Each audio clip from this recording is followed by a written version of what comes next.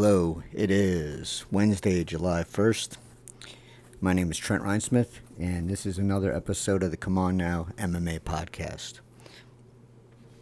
First topic today, I'm going to assume most of you are not big followers of the Canadian Football League. So earlier this week, Edmonton Eskimos player Christian Jones tweeted out on Global Pride Day, "I'm going to keep it this real. Man ain't supposed to be with a man. A woman is not supposed to be with another woman. That's mean, though. Live life with safety." Shortly after that, the team released him. He stuck by his words for a little while. Said he wasn't going to apologize, but eventually he did. The next day, I think, the next afternoon, he did apologize. But the reason I'm bringing this up is because the Edmonton Eskimos took pretty fast action on this and just released him. So my point here is that homophobic language and sexist language is something that happens on the regular in the UFC. And what happens just as regularly is a fighter is forced to apologize, and then the UFC just ignores it and puts it on the back burner and acts like it never happened. And then they roll out their pride fight kits and occasionally donate some money. But I mean, if you have fighters that are out there spewing hateful language and you don't do anything about it, then those gestures are empty.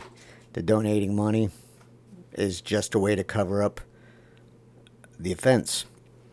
And when a fighter gets fined for saying something, they don't get fined for saying something. That's the problem.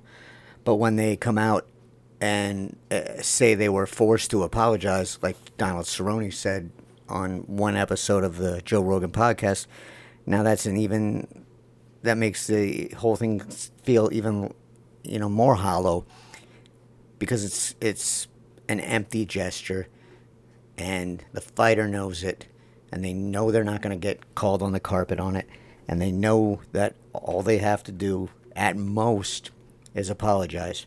Now, I've covered many, many, many incidents of this kind of thing going on for years, and I think the only people that got fined and or suspended for this were Matt Mitrione and Nate Diaz when the Code of Conduct was first rolled out back in 2013. And then the most recent incident I can find was a 2015 fine of $25,000 for John Jones for testing positive for cocaine for I forget what fight it was, but that was the 1 day in rehab incident. So the Edmonton Eskimos did the right thing here, but the UFC just ignores it, and that makes it acceptable. When the most that the UFC does is an occasional slap on the wrist, forced apology, then why would the culture change? And now I know some folks are going to say it's the fight game, people say mean things, blah blah blah, and excuse it in that manner. But if that's the best you can come up with is a junior high insult, then maybe you're not as witty as you think you are. So if your go-to move is to use a homophobic or a sexist slur for another fighter, maybe when that pops in your brain, pause, rethink things, and, either don't say it or go in a different direction, because it's demeaning, and most of all, it's lazy and dumb, and it shouldn't be done. But by the same token, the UFC should do something about it when these things happen, and not just shrug it off and wait for the next thing to replace it in the news cycle. So the fighters are guilty of this, but I think the UFC is even more guilty because it does nothing to curb the behavior. But then at the same time, it sells pride shirts and pride fight kits. So it's not an ideal situation, and I hope the next time it happens, the UFC does something other than shrugs and turns its back on it. So, Kay Hansen has been getting some grief about some messaging she wore on her fight gear when she was with Invicta FC. There was a pro-life message on one of her fight kits, and there was a support of Candace Owens on another. And I have some mixed feelings on this. I mean, I don't agree with either of those things, but I also don't know if this is something that we should really care about, because we know there's a lot of fighters with politics and messages that we don't agree with, and it's just something that usually gets glossed over. And then when you add into the fact that she was 18 at the time these messaging was on her fight kits, that's another reason I don't know if this is something that we should really pay attention to. But it is something that is getting paid attention to, so it should. She addressed it, and she said that she was young and in a manipulating and toxic environment, and that she's.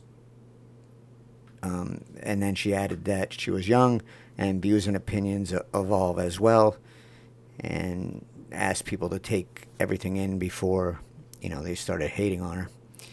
And then she added to that,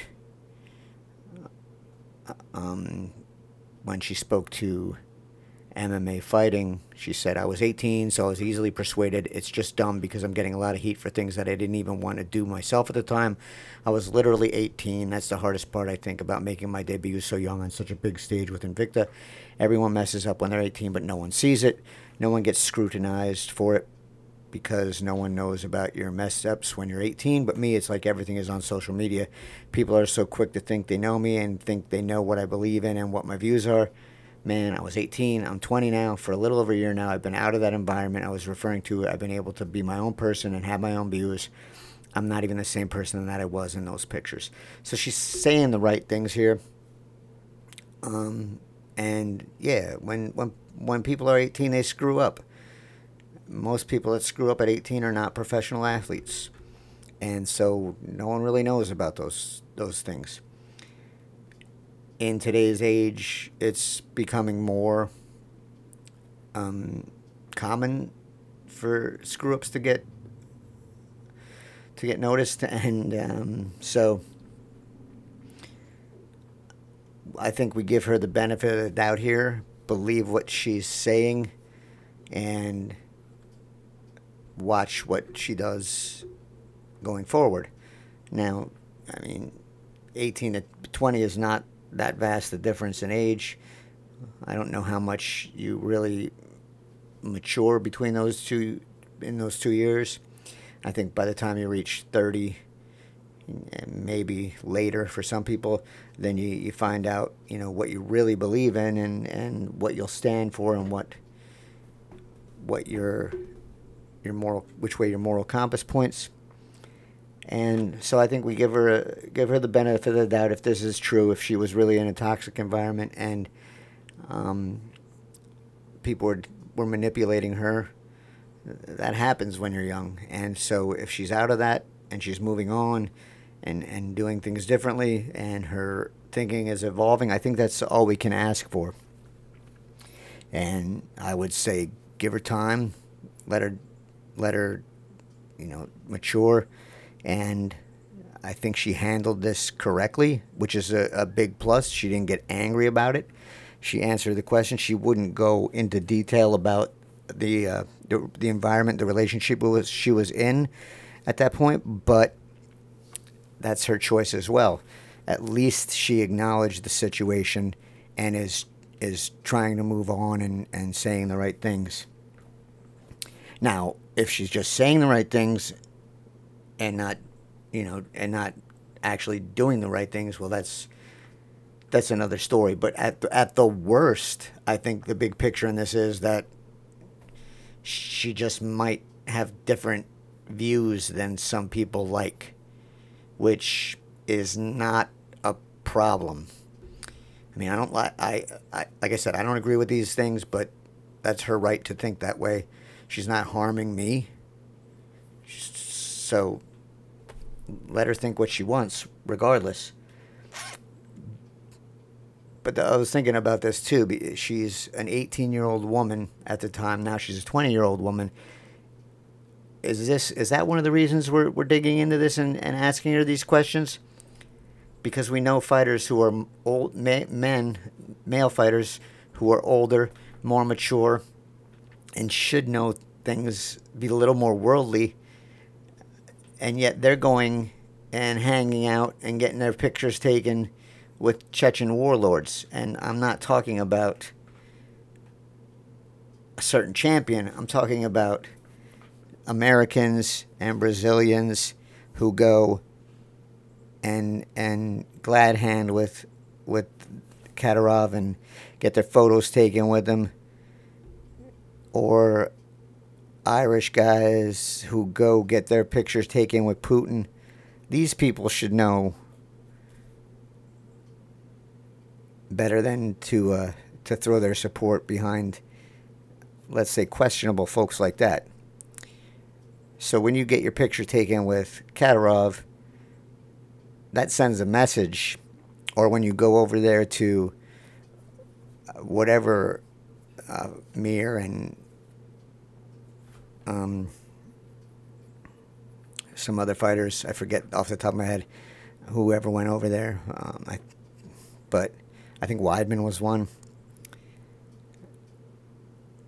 But when you're hanging out with Kadyrov, you're sending a different message, and it's hard to that's a problem. But yet we don't really dig too deep into that. But maybe just because Kay Hansen's the newest, latest thing in the UFC, she just made her debut. I don't know, but just disagreeing with someone's stances on certain things is not a real reason to call them out, I don't think. But the other situation, I think, is because we know what that man stands for and what he does, and none of it that I can see is fantastic. It's not good. So, I mean, I think this should be just a little blip for her, and we'll just see where she goes from here. But again, I don't think she's really. Well, I disagree with her stances. That's the world we live in,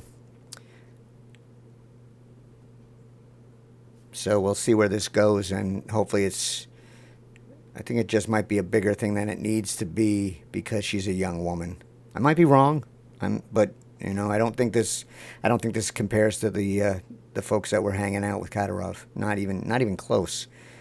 But we'll see where this goes. It's been a little while since I had it come on now, but we got one today. So the nominees came out for the 2019 World MMA Awards, and Gym of the Year was a a huge name missing from that group. And while Eugene Behrman's name was in, I think, for Coach of the Year, City Kickboxing is not in for Gym of the Year, which is a big faux pas because I think that's the gym that deserves the Gym of the Year title. So missing that and not including them is a come on now. And I know that these awards are not, they're just fan awards and they don't really mean anything. But if you're gonna have a Gym of the Year, you might want to include City Kickboxing. Come on now.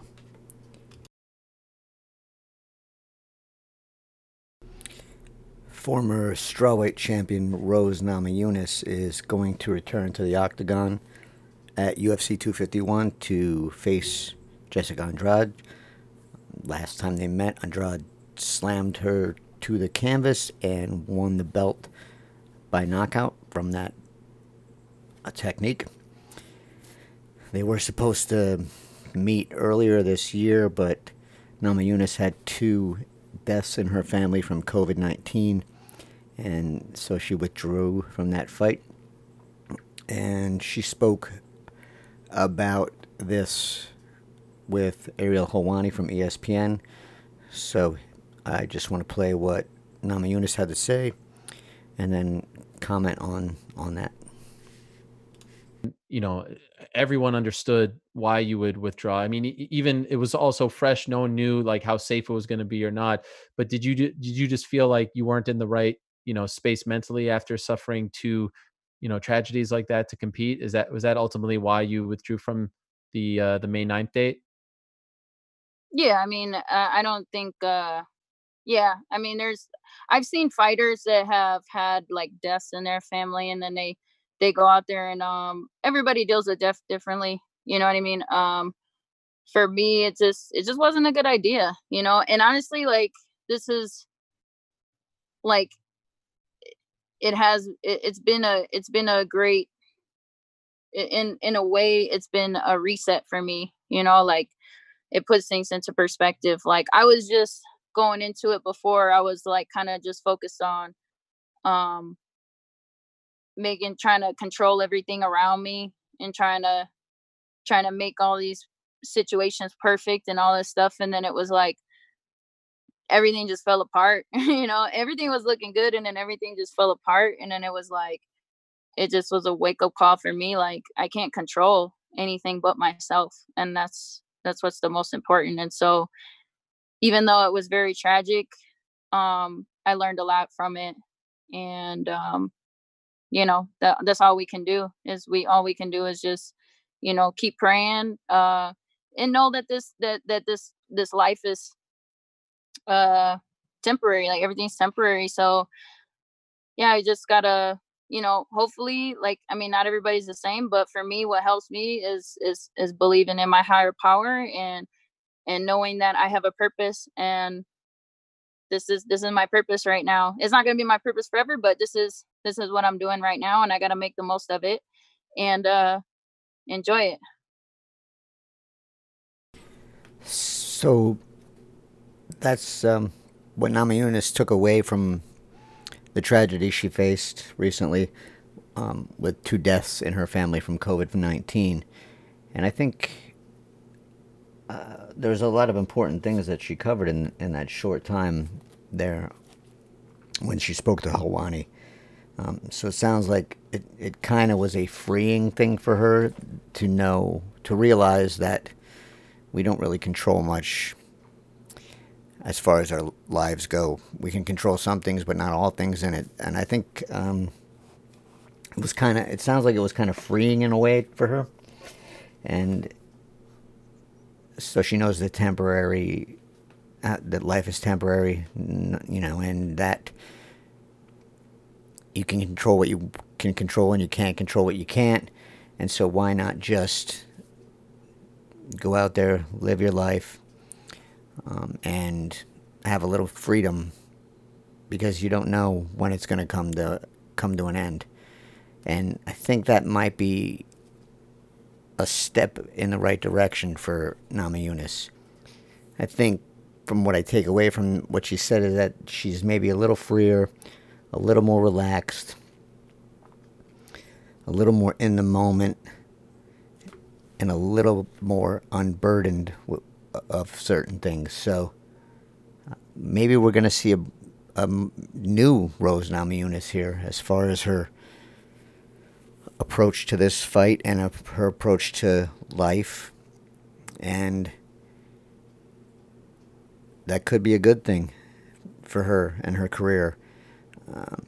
Because if she didn't want to be champion before, she sounds like she might want to be champion now. She's got a little more perspective on everything. And I think it sounds like she's going to move in the right direction here. And yeah, I mean, I like what I heard. It sounds she's like become a little more at peace with what she does, and she knows this is a temporary thing. So go out there and give it your all, and win, lose, draw. You did your best, and take it one fight at a time. So it's going to be interesting to see what Namajunas does when she faces Andrade at UFC 251. Dustin Poirier's coach, Mike Brown, said that Poirier deserves a 7-figure payday for his next fight, and I think Poirier should have got a 7-figure payday for his last fight. So of course I'm going to agree that he deserves a 7-figure deal for his next fight. The odds of that happening are pretty much, they're not zero, but they're not much above zero. And Poirier's a figure unlike John Jones, who is pretty much liked by everyone in the MMA sphere. You don't really hear a lot of bad things about Dustin Poirier. Maybe from Colby Covington, but consider the source there. So I think I'd be interested to hear how Dana White would react if someone would ask him about this comment from Brown, and if he thinks that Poirier deserves that kind of payday. And I'd like to hear the reaction of White to that question, because it's, I mean, he deserves it. He's been with the UFC for years. He's a fighter that you could comfortably put him in a main event on an ESPN card, on a ESPN Plus card, on a pay-per-view card, and it would do well. He's an action fighter. He's one of the best fighters that the UFC has right now. And just because he doesn't have a title doesn't mean he doesn't deserve that kind of money. He does all the right things inside and outside the cage, and you would think you'd want to reward people like that. And that's why I think it would be important for White to answer that question, because he can dismiss John Jones because of all of John Jones's missteps. I mean, there's people that probably wouldn't, if other people were running the UFC, Jones probably would have been out of the promotion under a different leadership. You can't say that remotely about Dustin Poirier. So I think when UFC 251 rolls around, I'd really hope that someone answers that question. And I would ask it if I thought I had a hope of getting an answer, but UFC does not credential me. UFC does not answer my questions, and Dana White has me blocked on social media, so I don't have the opportunity to ask. Okay, so I just finished the first edition of the official UFC rankings watch, and from the fight card that happened on Saturday, the only people that were ranked on that card were the main event, which was Dustin Poirier and Dan Hooker. But if you want to look at all the changes that the individual rankings members made, I have that all compiled, and it is a huge list, which is a big concern because what I found is that there's a lot of lag behind when it comes to the votes. A lot of these don't seem to be getting in on a timely basis. So yeah, the only thing we really should have seen in this week was changes in the lightweight division, since no other divisions really competed. I mean, Brandon Allen was an outlier in the middleweight division. He got some votes, but he didn't make it into the official rankings. So maybe there's some movement there. But yeah, there was just a ton of movement, and most of it was catching up. And there were a lot of catching. There's a lot of catching up for fights that took place from the beginning of this year, which really shouldn't be. So if you want to look at that, you can go to the Substack or my Patreon. So the Substack is just comonnow.substack.com, CMONNOW.substack.com, and then there's a link in there on the newsletter if you sign up to contribute to the Patreon. This is probably going to be one of the things that I'm going to move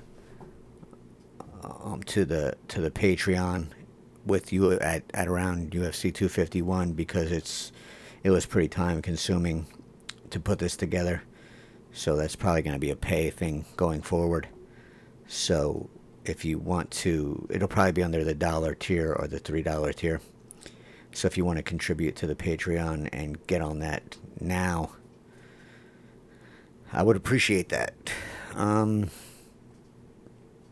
Yeah, so if you care about the rankings and you want to see what's going on and why sometimes they look a little fishy, you should take a look at how badly the lag is with getting the votes in or compiled, or something's happening that's not so good. I'm going to try and reach out to these folks and get an answer. I'm not going to count on that. But also, my plan is to keep publishing these if there's interest, because I think that we know the rankings are faulty and there's a lot of questions on them. And so I think I want to make this as transparent as I can, because we know the UFC is not going to do that for us. So I'm going to take that on. So hopefully there's interest in this, and hopefully it draws a little more attention to the rankings and the issues with the rankings, now that people know that someone's going to be looking at them. So check it out. Again, that's at the Substack. Come on now, Substack. And I'll be back tomorrow. Until then, stay safe.